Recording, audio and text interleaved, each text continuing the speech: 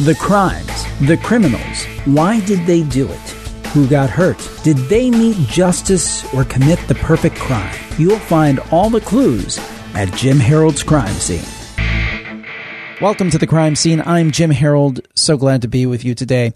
And at times when we do this program, there are topics that may be interesting and titillating and things. You talk about Jack the Ripper and those kind of things. But we're going to talk today about something much more present day and extremely disturbing. And we're going to talk really with the foremost expert in America on this particular, probably in the world, on this particular topic. And the topic is that of school shooters. And our guest is Dr. Peter Langman, Ph.D., and his book is Why Kids Kill: Inside the Minds of School Shooters. Now, Dr. Langman has worked on this for years. He is the clinical director of psychology at Kids Peace, an organization that helps kids overcome emotional crises. He's the winner of the Pennsylvania Psychological Association's Psychology in the Media Award, and he has over 20 years of experience in treating at-risk youth, specializing in kids with homicidal tendencies. Now, he's appeared on CBS, BBC, CBC. He's been interviewed by the New York Times, the Washington Times, the LA Times, and thousands of other media outlets. And we're so glad to have him with us today. Dr. Peter Langman, thank you for taking time to join us on the Crime Scene today. Well, thank you. So let's kind of start at the beginning. When did this phenomena start? What is the first instance of a known school shooter?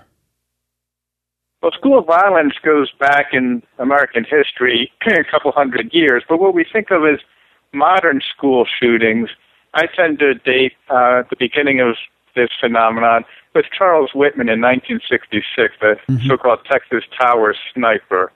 And in the work I'm currently doing, that's the earliest school shooter that I focus on. And when you look at the school shooter, is there a common thread that goes across most of these school shooters? Or does it seem to just be a mixed bag and all of them have their different reasons for doing what they do? You know, it's a little bit of each. There's no such thing as a profile of school shooters. There's not much we can say that they all have in common, but it's not totally random either. And what I present in my book is three categories or three types of people who tend to commit school shootings. So there's categories we can put them into, and within those categories they share a lot of similarities. But as I said, it's hard to say that there's any one thing that they all tend to have in common. Now, as you said, this is something that has been going on since 1966, I guess. Is there the thought is somebody with a machine gun? Do most school shooters use some kind of automatic weapon, or is it just an array of different weapons, and we just hear about the ones with automatic and semi-automatic weapons more than the others? You know, school shooters tend to use a wide array of weapons. Generally, I would not say it's that high-powered in terms of a machine gun. I can't think off the top of my head of any that had an actual machine gun, fully automatic weapon. Usually it's what they can get from their family home, so it might be a hunting rifle, a shotgun. Sometimes there's handguns used. It's a real mix depending on the age of the perpetrator and whether or not they're able to buy guns on their own or if they're just taking them from their parents' or grandparents' homes. Kind of the template that we see in the media, at least my perception is, these are kids who are bullied, they're loners, they don't necessarily have a lot of friends. Just when the topic of school shooters comes to mind, that's what comes to my mind. Is that pretty much accurate, or is that just kind of an overgeneralization? I would say that's really an overgeneralization. I would say most school shooters are not loners. They often have friends. They may have a history of girlfriends. When you're talking about older shooters, some of them are actually married and have children. They're not people living lives in isolation like Adam Lanza at Sandy Hook. He was really an aberration, not the norm among school shooters in terms of being such a loner. Similarly, most of them are not really victims of bullying. A few have been significantly bullied, both verbal harassment as well as physical assault. But those are the minority. Any kid in middle school or high school might get a little teasing or taunting now and then, but that's not the same as bullying that's going to drive someone to commit murder. I think the media has really misrepresented the significance of bullying when it comes to school shootings. Why do you think this is in the last, let's say, less than the last 50 years really come into, I guess, in vogue, for lack of a better phrase? Is there something about our national psyche? I mean, I know there's violence and school violence in other countries, but it seems that it is more active here in America. So I guess, is there anything about this time, generally the last few decades, and this place, North America or America specifically, that has kind of engendered or created the perfect storm for this to occur? Those are really important questions, and people struggle to answer them. There's no clear explanation as to why, for example, in the 1990s and on, the United States has seen so many more rampage school attacks than other countries. Some people point to the easy access to guns, but that was true before the 1990s. Sure. Yes. No, I was saying sure, that there was easy access. I was agreeing with you. Right, okay. So, obviously without access to guns, you wouldn't have school shootings, but there's nothing new that happened in the 1990s in terms of access to weapons. Other people look to the rise of the Internet and the extreme saturation coverage that major school shootings have received. So it's different than decades back when a school shooting might have made local news, but not national and international news. And, more younger people are having greater access to the news, so there may be more of a copycat factor. Kids are being influenced by others who have committed shootings, and maybe that kind of removes the taboo for them. So to an extent, it may be a phenomenon that feeds on itself, that has gained a certain amount of momentum and now is self-perpetuating. In terms of the media, I guess I'm in the media of sorts here doing podcasting. But in terms of the mainstream news media, it's a tough call, because these shootings, Sandy Hook comes to mind, or further back Columbine, they're certainly newsworthy. There's no question about that. To me, it would seem that the line is in degrees. Should they have Anderson Cooper camped out for a week? And I'm just picking on him because I just thought of him, but you know what I'm saying. Should media have somebody camped out for a week and make it wall-to-wall, 24-hour-a-day coverage? Are they in some way contributing? Have any media outlets kind of approached you, maybe the management of media outlets or so forth, and said, Doctor, are we overdoing this? Should we take a look at this? Do you think there's really concern, or do you think that the media are just, hey, this is a great story, we are going to cover it wall to wall and get as many ratings as we can get? I think there is some introspection within parts of the media. Certainly with the attack at Virginia Tech by Sung Hui Cho, when MSNBC received Cho's so-called multimedia manifesto, which included videotape of himself kind of going off on rants against the world, initially MSNBC was broadcasting those. So they were giving him essentially a forum for his paranoid, delusional thinking. And there was such an outcry from people, especially families of the victims of Virginia Tech, that they stopped putting those video clips out. So, there was some response to public outrage over giving him a forum. So the story obviously needed to be covered, but how you cover it and the prominence you give to the shooter is open to debate. And with Sandy Hook, again, there was overwhelming coverage of the incident. There was much less focus on the perpetrator and more focus on the suffering of the victim. So they weren't giving the perpetrator the same kind of platform or attention as they did with Virginia Tech. Something I don't understand about school shooters, and I'd be interested in your perspective of it, is when they decide that day they're going to go in and pull the trigger and kill X amount of people, that it is either literally going to be the end of their life or the end of their life in terms of having any kind of normalcy. You know, chances are they're either going to be killed or incarcerated for the rest of their lives if they're caught, and they're almost always certainly caught in these high-profile cases. Don't they get that, or are they just so wrapped up in whatever their motivation is that they don't really care? You know, I think you kind of nailed it with that last comment, that they're so caught up in their own internal world, their own anguish, depression, outrage, whatever, that at that point, in that moment, they don't care, or they haven't even thought ahead to think, I'm either going to be dead or in jail for the rest of my life. So that thought process might not even happen, or if it does, at that point, they don't care. Many of them are suicidal, so they're going in intending to die anyway. Their lives are over as far as they're concerned. They're going to shoot themselves or expect to be gunned down by police, but they also want to take some people with them because they're so full of rage. So in that moment, their life or death really doesn't matter. They may even be expecting to die.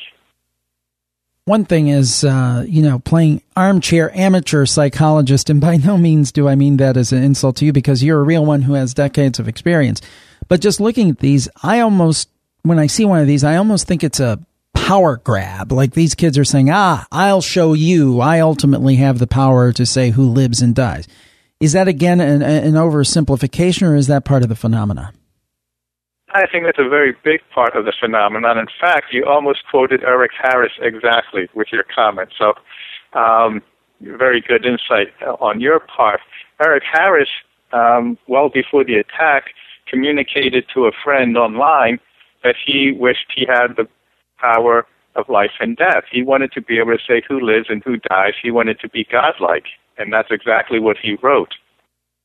For Eric, it was very much about having the power of life and death. And I think the issue of power and the broader issue of masculinity and establishing yourself as a powerful male is a big motivation for many of these shooters. They feel powerless. They feel like they're nobody. How do you feel like somebody? How do you make the world sit up and take notice? Well, one way to do it is to bring a gun to school and start shooting. Interesting. And that brings to this question. And I can't recall one off of the top of my head. Has there ever been a female school shooter in recent history?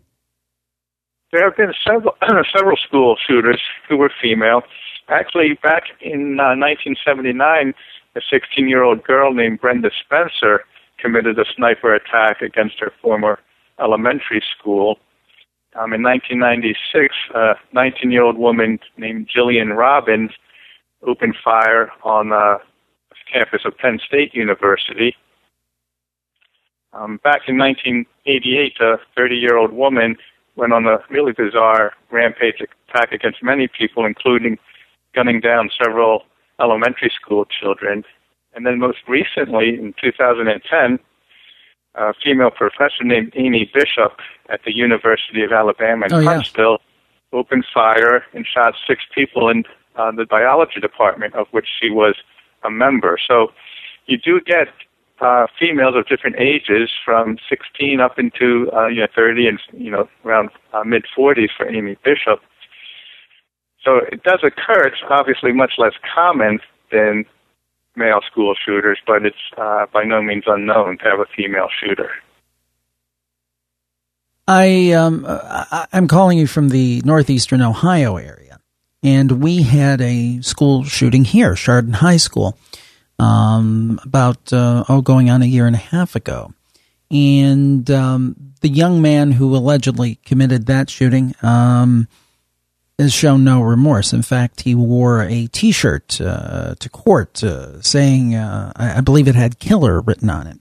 So has there ever been a school shooter who has survived and later shown remorse for their crime? I mean, from what I've seen, most of them either die, or if they live, they don't necessarily show remorse. Has there ever been any school shooters that said, my God, this was just a horrible thing to do? Yes, there have been a good number of school shooters who survived, and several of them have been horribly racked with guilt and anguish over what they have done, and several of them literally could not live with what they had done and attempted to kill themselves in jail. One of them actually did kill himself while in prison after the attack. So some of them do have a conscience. That conscience and empathy is overridden in a state of crisis when they're full of rage, full of depression, maybe paranoid, maybe psychotic, not really thinking clearly, and they commit an act that later they are absolutely horrified by. So, some school shooters do have a conscience, but they can lose touch with that in a moment of crisis. Have talking with those people, I'm assuming you've spoken with some of them and familiar with other psychologists' work with them. Have those interactions provided any valuable insights on the motivation behind this phenomena?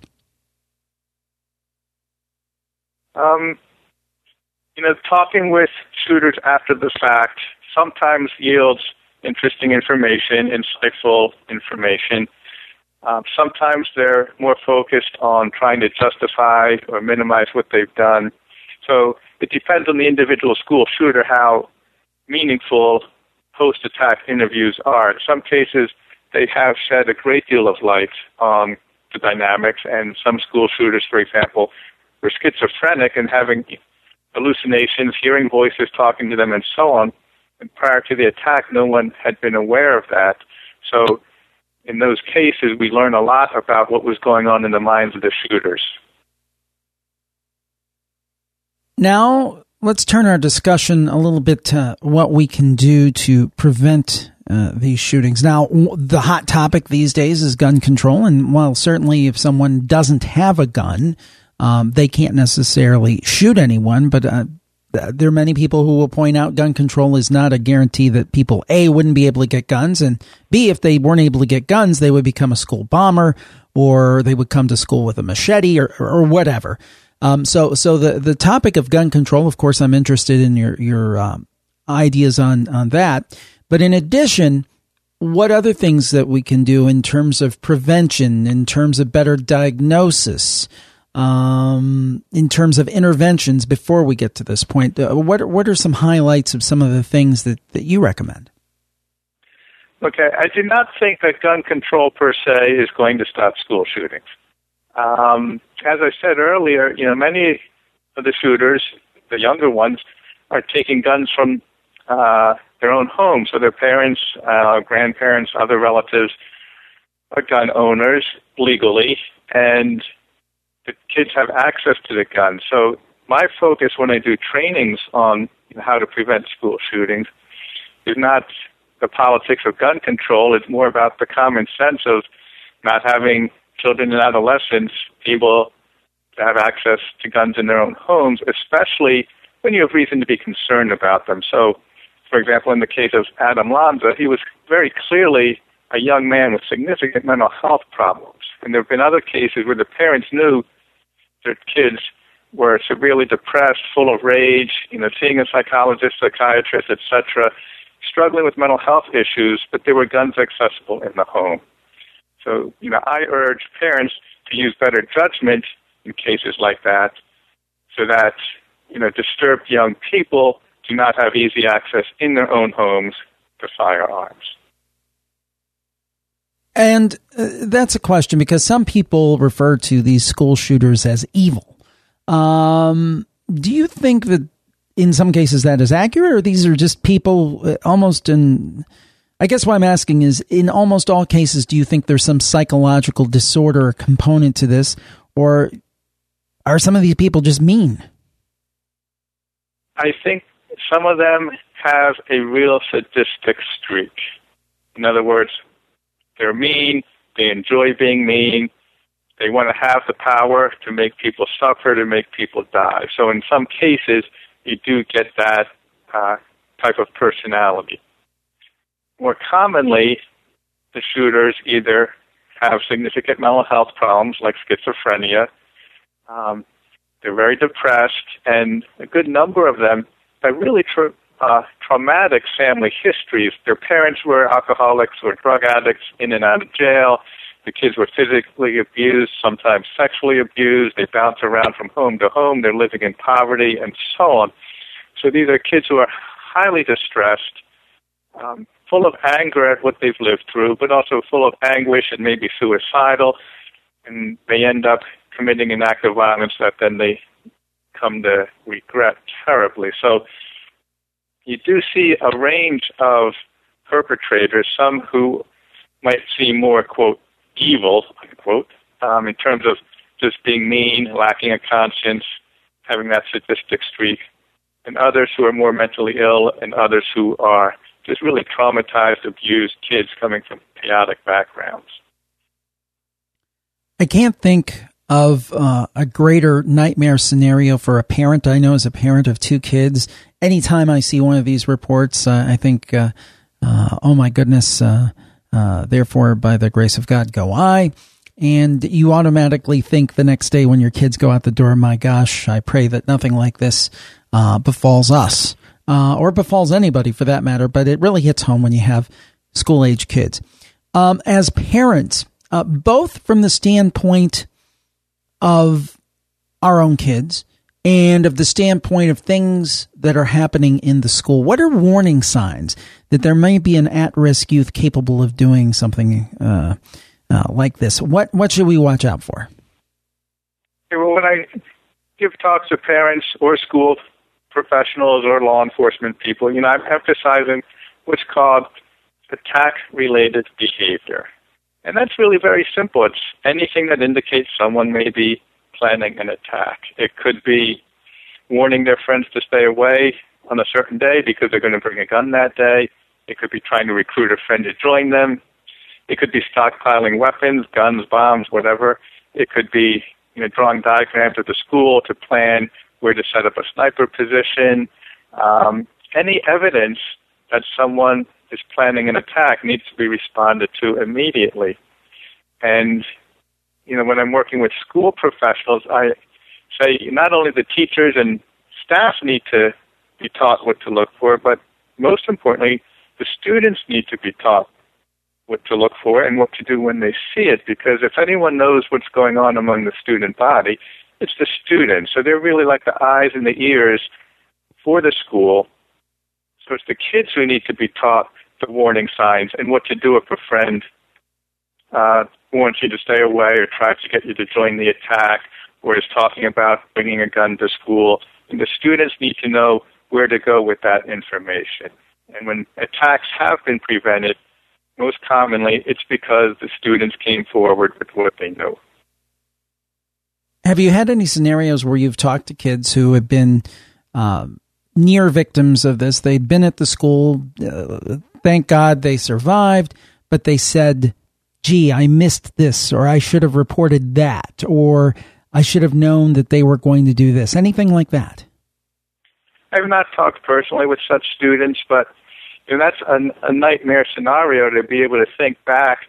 I knew something and I didn't tell anybody, and then they have to live with that, and that could be terribly difficult, especially if people were killed in those attacks. So in working with students around the issue of reporting, I think the schools need to do more than just say report what you hear, but talk to them about the implications of reporting and the implications of not reporting. And yes, if you report, you might get a friend angry at you. But if you don't report, your friend may be dead, you may be dead, other friends may be dead, and you're going to have to live with that for the rest of your life. So part of the process in prevention is not just telling kids what to look for and that they should report it, but helping them think through the ramifications of their actions and, make them understand what's really at stake. Someone is talking about bringing a gun to school, and if you don't report that, what does that mean for you and for everyone in the community? Rarely on these programs do I engage in personal opinions or beliefs. I think that's for my guests. But in this case, after Sandy Hook happened, I had an idea, and I want to throw it out there, and I think most people will disagree with it, but my thought was, why not station at every school in America a armed to the teeth security guard, and I'm not talking about Fred the friendly security guard, but basically a Marine, and that such things would, hopefully be a deterrent and stop anybody from thinking that they could do something like this, because they would pretty much know that Biff the Marine would prevent them from doing that. Or B, if God forbid somebody was crazy enough to try to do something like this, that this person would be capable of stopping them. Because I think of the poor teachers who went to the front line at Sandy Hook and tried to stop this insane person and end up dying, and this all still happened. Is my idea kind of a broad overreaction that would change the whole fabric of schools, or is it something that has some merit? Well, let me talk about a couple of things related to that idea, because obviously that's something that's been under discussion, especially since Sandy Hook. First of all, armed security guards do not necessarily stop attacks. For example, at Columbine High School, there was an armed security guard. That did not prevent Eric Harrison, Dylan Klebold from entering the school and going on their rampage. Another school in Red Lake, Minnesota, also had an armed security guard.